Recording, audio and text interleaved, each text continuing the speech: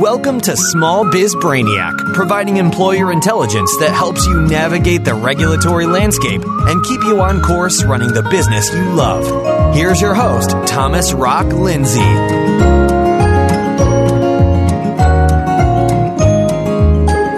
Hey everybody, welcome to another episode of Small Biz Brainiac. This is your host, Thomas Rock Lindsay, and I am here with Robert Attridge, your other host. Robert? Good morning, Thomas. Good morning, sir. So today we're going to talk about what happens if one of your employees discovers that someone else is using their social security number for employment, or what happens if one of your employees is using someone else's social security number to work for you. And to help us figure out the answers to those questions, we have with us attorney Ben Mason with the law firm Morley Mason. He's here to help us sort through this. Good morning, gentlemen. Good morning, Good Mr. morning. Mason. Thanks for being here. We appreciate it. Now, No worries. Attridge and I have known Ben for, I don't know, something like 5 years, maybe 7 years? Coming up on 6 years. Here 6 years, quick. okay. Yeah. So I was in the ballpark. We've had Ben's business partner and friend, Robert Morley, on the show, episodes 95 and 96. And they met in law school a few years back, and I think this was the early 2000s. And then when Morley returned, I don't know, it was maybe 3 or 4 years after he returned from law school that Ben, you moved down and from Idaho, and Morley Mason PLC was born. Yeah, it was about 4.5, 5 years after law school, and we'd stayed in touch because we were friends. And every time I talked to him, you know, he'd mention the 75 degrees today, and I went golfing, and I slowly got more and more tired of the ice and snow, and finally I had a breakdown one late February when it was snowing like crazy, and decided to move to Arizona. Good move. Yeah. So great. tell us a little bit about, when, where, and why you went to law school. And then more importantly, I'm more curious about how you met Morley and why you decided to be his friend. That's kind of mysterious. Yeah, people ask me that all the time with that same kind of incredulous tone of voice too. I'm sure it's a love-hate relationship, or maybe a hate-hate relationship. Well, the funny thing is, Rob and I are very similar in the attributes of his character that maybe sometimes rub people the wrong way. I have those too. So when we're dealing with each other, we just understand. And when he gets into those moods where he is witty and insulting, I kind of like it, even when it's directed at me. So It's because you're right there matching him blow for blow, well, plus not to be outdone. That's right. There's that, and also the fact that my ego is so massive that nothing anybody else says really, impacts. I never get my feelings hurt because I think, what the hell does he know?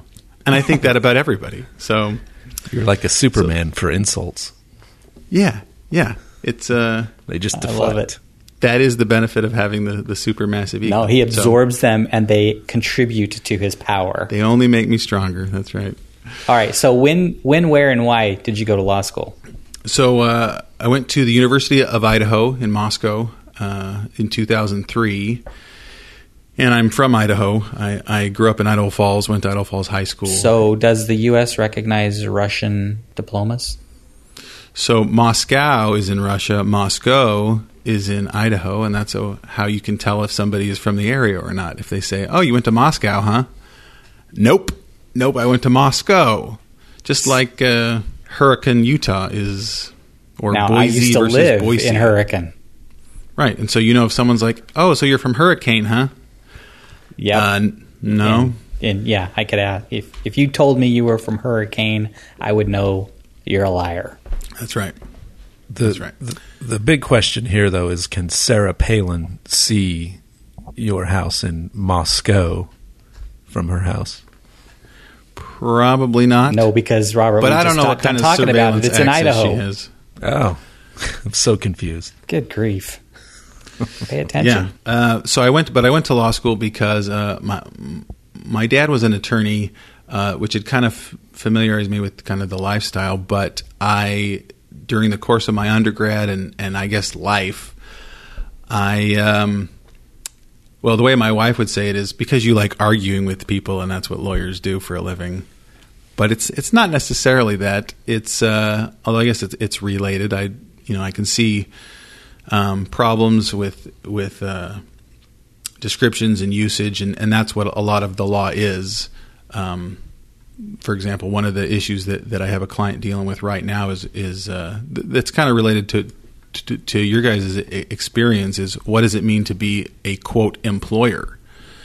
And that's the kind of thing where in casual conversation, people are like, geez, how technical can you be? Employer, everyone knows what it means.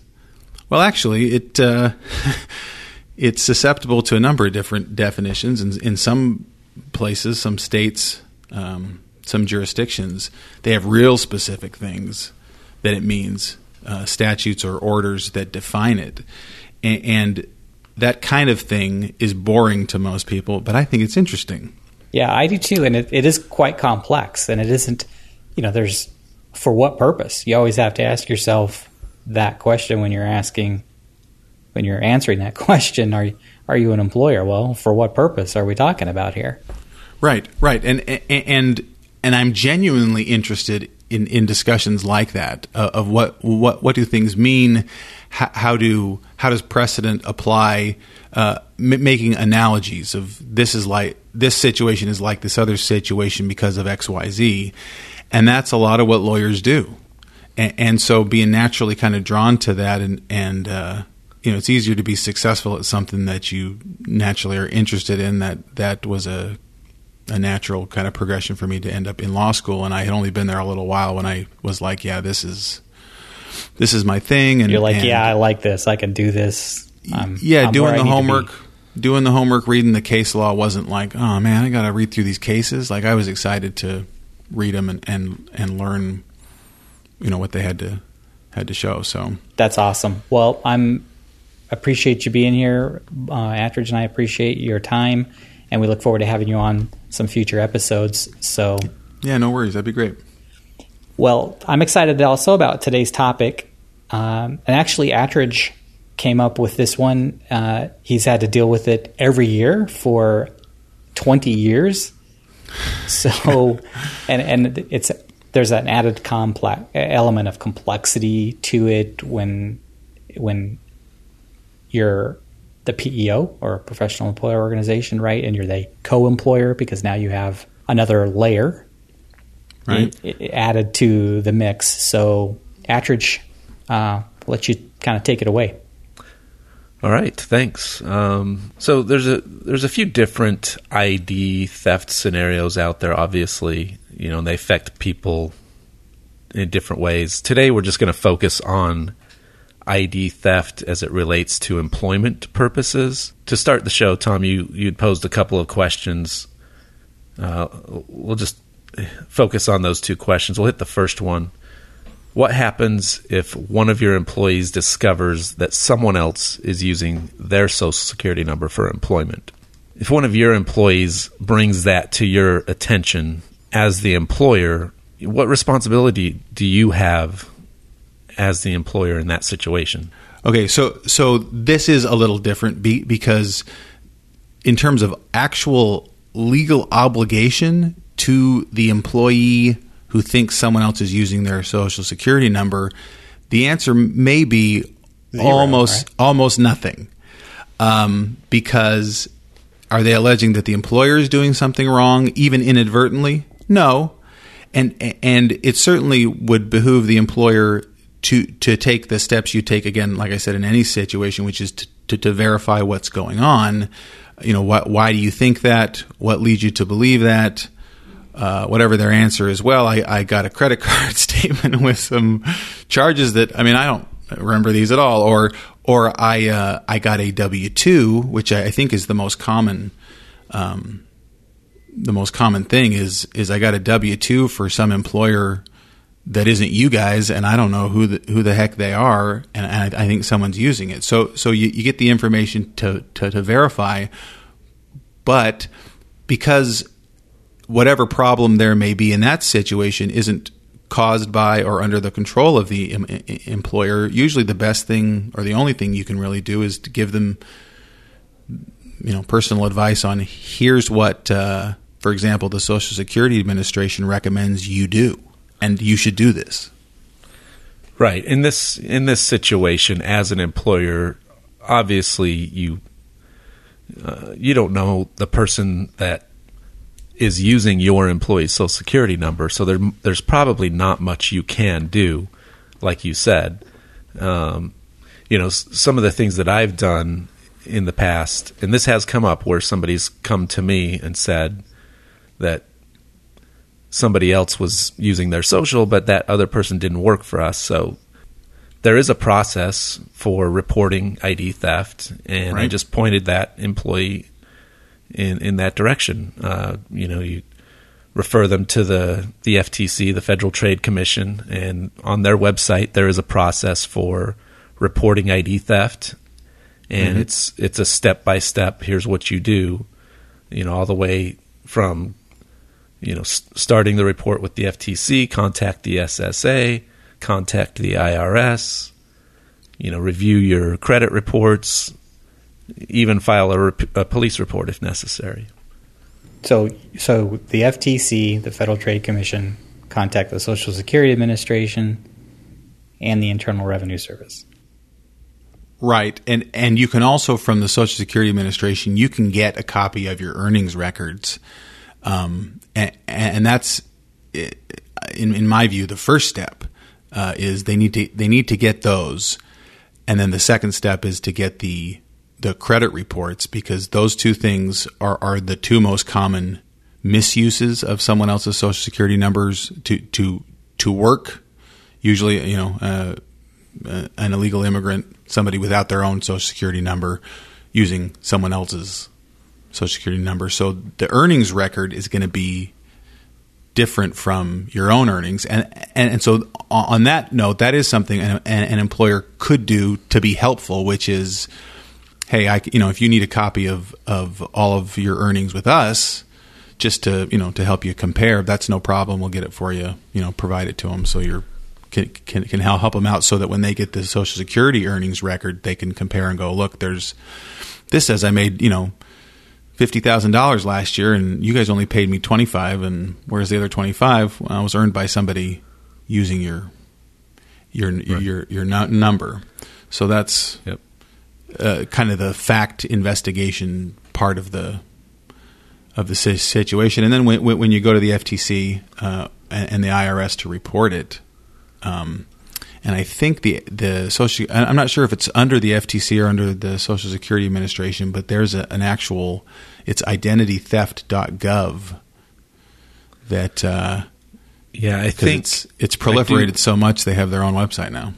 Right, and I do believe that if you start with the FTC website and start the identity theft report, it does redirect you to that site that you mentioned. Oh, that's right. Yep, it is an FTC site. That's right. And should you file a police report?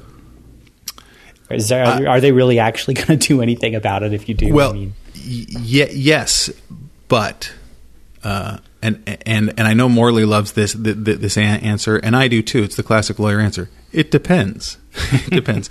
But they're more likely to do something if you have the actual factual information. If you call the police to make a police report and say, I think someone's using my Social Security number to work, and they'll say, oh, well, what makes you say that? And you say, well, it's just, I'm just pretty sure. I got this thing in the mail. They're going to say, that's not a lot to go on. And they're, the police are busy and dealing with more kind of concrete crimes and things and investigations. And the more legwork you can do on your own before you give it to them, the more likely that they are going to take it and run with it. The detectives and police officers I know love it when somebody comes to them and says, hey, I'd like to file a report, and here's this stack of documents that shows pretty clearly that John Smith over here is using my Social Security number and has been for Sure. Now, I had an experience with identity theft. I mean, this person wasn't using my Social Security number to work, but he was using it to obtain established credit and kind of take over. But I had LifeLock as a vendor, service provider, and they absolutely took over. And this isn't a commercial for LifeLock. They're not an affiliate or an advertiser, but I've used them for years and years, and it paid off this one year when someone in Philadelphia had gone out and obtained a cell phone and was starting the process of getting my address changed. Wow. And they stepped in and just quashed it and got the Philadelphia police on and just worked the whole case and saved me a ton of time. And they did all that. They did all that legwork for you. Yes. That's nice. So did they find out? Because this is the question I'm about to ask is something I honestly have wondered about for a long time, and I can't seem to find a real concrete answer. And that is, how exactly do these people obtain your Social Security number? I mean, I know the common ways, like they'll rooting through trash and a lot of places. Not as much anymore, but I remember a couple of years ago, people wanted your Social Security number as verification number, like your account number. And I think, are we just tossing this around willy-nilly? But how did somebody in Philadelphia, and I don't know if LifeLock found that out for you, but how'd they get a hold of your info? I have no idea. I mean, it's out there everywhere digitally, and I assume that that information's for sale and kind of makes its way around. Well, obviously, there's in places with large numbers of illegal immigrants, people without Social Security numbers, there's a market for everything, and so there has to be some mechanism to deliver those to people and have them start using them. But, well, and I've always wondered the specifics of it. And it's no joking matter, but I've always liked to joke about it because I guess I'm indignant. But if someone's using my Social Security number to work and they're paying the appropriate taxes and they're not using it for any other reason, then, God bless them. Let them contribute to my Social Security retirement so I max my benefit. And the only problem with that is if they don't pay the appropriate taxes and maybe they don't file. That's why I said that if they did. Right. Also, then you get a tax bill. Yeah. There's that, and also it's cute to me that you think there's going to be any money left in Social Security in 10 years. So, that's awesome. I don't actually believe way that. Way to be optimistic. I am not banking on it, nor do I believe that it'll be there. That's why I say I was just joking about it. But yeah. Well, and I understand it feels to the employee, it'll feel like a panic situation. Oh my gosh, somebody is trying to be me. And they're going to ruin my credit, or, I realize it could be a panicky type situation, so it isn't necessarily a joking matter, but right. There are definitely pretty concrete steps you can take to mitigate it. Fine. I'll stop joking about it. No, never. So to summarize that first question real quick, there's not really any liability on the employer in this situation. All you can do is advise your employee what steps to take to help them out. You're doing this as a courtesy to the employee. You want that employee to not panic, but let them know that there is a process in place that they can follow to help fix the situation. Right. Which takes us to the next question, which is a little more difficult from the employer's perspective. What happens if one of your employees is using someone else's Social Security number to work for you? So the question is, you as an employer, do you have a responsibility to act on that? The answer to that is yes.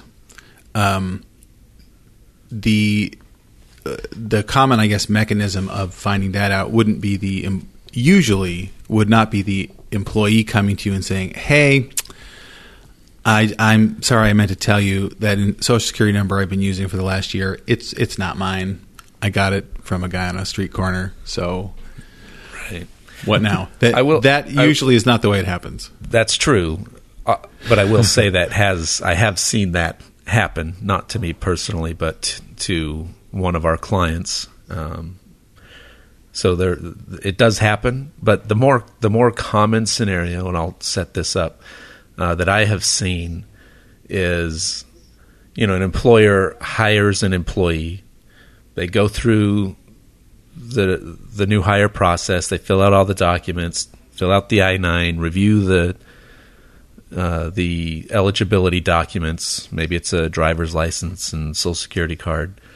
But they put the employee to work, and some amount of time down the road, we'll say it's 2 years in this case, somebody calls up and says, "Hey, who are you? I haven't ever worked for your company, but you issued me a W-2." Or the IRS is contacting me saying, "I haven't claimed these wages that you've reported. Who are you?" So that's usually how I have been notified, is we get a call from who is seemingly the owner of the Social Security number. At this point you haven't verified that, but right. You're taking them at their word, and at that point, you've got to investigate. Yeah, and you can certainly, whether it's the person themselves calling or a supposed representative, sometimes I know that you'll get a call from a detective saying, "Hey, we're investigating this case," somebody who's gone through these steps we just talked about a few minutes ago, and the detective actually takes the case and starts running with it, and then they call you. And so in any of those, you need to do investigation, and that includes, I think, calling in the employee using that number. You certainly have control over them to that extent, to call them in and say, "I got this call, and what's your response?" And if they come clean, then okay, great, it's been verified, and then you can take the next steps we'll talk about in a second. If they deny it, I think you have to request. You're going to have to get the paperwork from everybody again, and not just your own person, but go a little farther with the detective or whoever else, because you have to take what steps you can. But if your employee maintains, "This is my Social Security number, here's my Social Security card again," then obviously you have to go back to the reporter and say, "Well, I'm going to need a little more documentation from you." Right. Yeah. If your employee is adamant that social belongs to them, then you've got some more investigating to do. In my experience, a lot of times when you confront the employee and ask them, can you reproduce this document, or can you give me a correct social? A lot of times you don't. That employee will just not show up for work the next day, and they'll be gone. Yep. And that's been my experience. I'm sure that doesn't happen in every case, but that is the most common response from the employee that is using somebody else's social, is they just disappear. Right. So let's say that happens. At that point, then I think that's been confirmed enough that you take the steps necessary to help the wronged person to correct their information. There are corrected W-2s and the W-3, I think it is, the IRS form to correct wages that are attributed to the wrong Social Security number. You obviously you don't have a correct Social Security number then if they've just disappeared, but you can at least help the wronged person so that those wages aren't wrongly attributed to them. Yeah, you need to, whoever the rightful owner of that Social Security number is needs to be made aware that you, as the employer, you're going to do everything you can to fix it, which is, like you said, fixing W-2 records, which would be a W-2C, right, and refiling any related tax documents that need to be refiled, and you have to do this for all years affected. And then once you've done that, you can let that person know that, hey, you've done what you can do to correct it. You can also advise them to follow the same steps that we discussed earlier. Contact the FTC, start filing a stolen identity report, and that kind of takes care of the person that had their socials stolen by somebody that was working for you. Right. If you follow those steps. Now those steps are actually the same steps you'd follow even if the employee said, yeah, okay, I did give you false papers initially, but now I have valid ID. I don't know how often that happens, to be real honest, because it's happened. It can't be super common, but I'm sure it does happen. You're not required necessarily to terminate them. I mean, it's not continuing to employ them under what is now valid documentation isn't a violation of any law or responsibility that you might have. Are you allowed to terminate them for that? Absolutely. Termination for dishonesty is you're on solid ground there. Yeah, and of course I'm assuming at will employment, and that they don't have some written contract for a different term or with different qualifications in it. But certainly you can, but you don't necessarily have to, provided that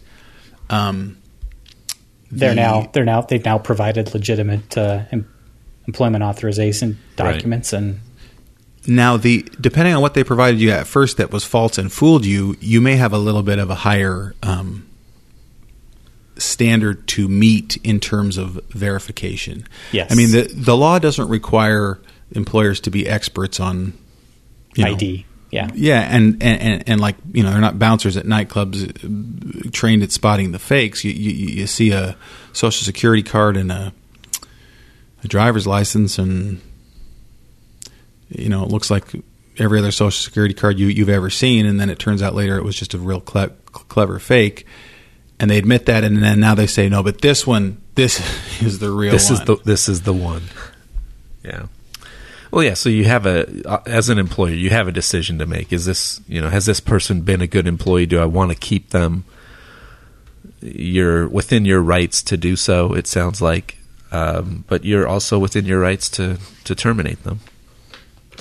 Yeah, and just going back to a couple of things, when you're talking about correcting the mistake or the error, there is actually a lot that goes into it. You mentioned the W-2C. There's 941Xs. There are whatever the state return equivalent is of the 941X, right? There's the WC, the W3C. It's extensive. Your accounting and tax department will not be happy. Not be thrilled with this situation. Yeah.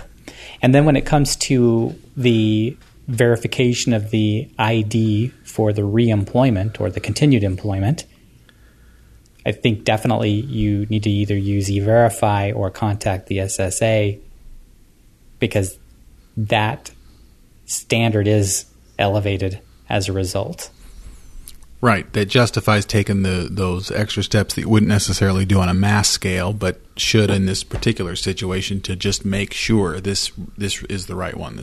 Be aware that you can't, let's say that this individual is of a particular nationality. Going forward, you don't want to, next time you hire someone of that same nationality, you don't want to be saying, well, I'm going to have to go through these extra steps with you because, so-and-so last year had a problem, because then you are discriminating.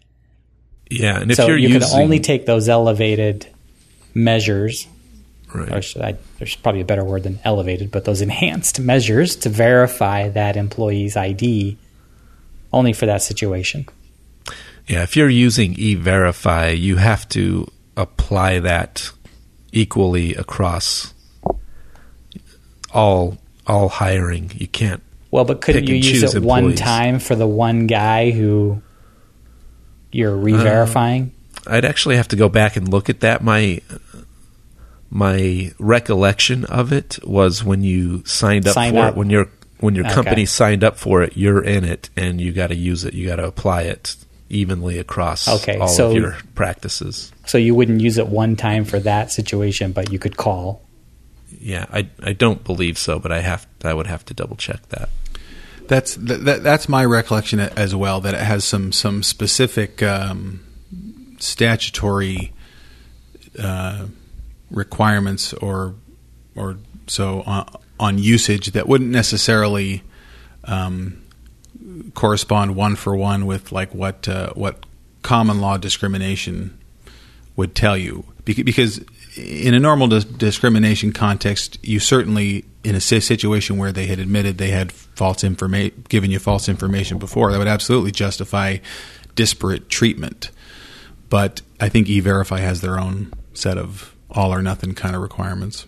Awesome. Well, I don't know, Robert, do you have anything else? I was just going to see if anyone had any last comments, and then if not, turn it back over to you to close it out. I think, all of these steps that we talked about we'll put in show notes. So if anyone needs to go back and refer to the steps, they'll be there for you. Well, I was just going to give you some last quick comments, if that's okay. Oh, yes, please. I would say that this kind of thing in the professional employer organization world or the temporary staffing world, that there's another maybe level of the investigation, and that is that I know I've gotten calls before where it's, hey, I think one of your employees is using my Social Security number. I've never heard of you guys, and I got a W-2 from you. And after a little bit of investigation, it's clear that the company that they identify, the employee identifies as their employer, the person they talk to, the person that's their supervisor, whatever, has name A. And that company has contracted with either a professional employer organization or some other entity to provide payroll services, and didn't bother to tell the employee that, or the employee maybe isn't so bright and was told but doesn't remember. Yeah, and that's an excellent point, and that's actually the scenario that Robert has dealt with most commonly, most frequently, year over year. Yes. Right. So if you're listening to this and this happens to you and you work for a temporary staffing agency or something like that, you should probably talk to your own, who you identify as your employer first, and just verify that that's not what's going on. Yes, be aware that if you're in a PEO arrangement, the W-2 is going to have the PEO's name and not your employer's name or what you perceive to be your, well, not what you perceive, but your other employer. Right. To go back to where we started with, what does the word employer mean? Awesome. Well, thanks, Ben. I appreciate that wrap up and additional tidbit. That's spot on. And I'm just going to say, remember that if you have any questions about an employer issue, you can go to smallbizbrainiac.com, scroll down the page to Got a Question, and fire away, and we'll get back to you with a solid answer. We'd love to respond to those questions, so don't hesitate to reach out to us. It's free, but it isn't cheap, I like to say. Well, that is all for today. There you have it. That's a wrap. Thanks for listening, everybody, and have a great day. Thanks for listening to Small Biz Brainiac. To get your questions answered by Thomas directly, visit smallbizbrainiac.com. And for more employer intelligence, be sure to join us again here on Small Biz Brainiac. Your favorite color? I don't know. Something. I like blue. Okay. That wasn't so hard. That's it? You've got nothing. On the spot like that. Oh, hey, that sets him apart from every other person, doesn't it? That he likes blue. Yeah, he's extremely original.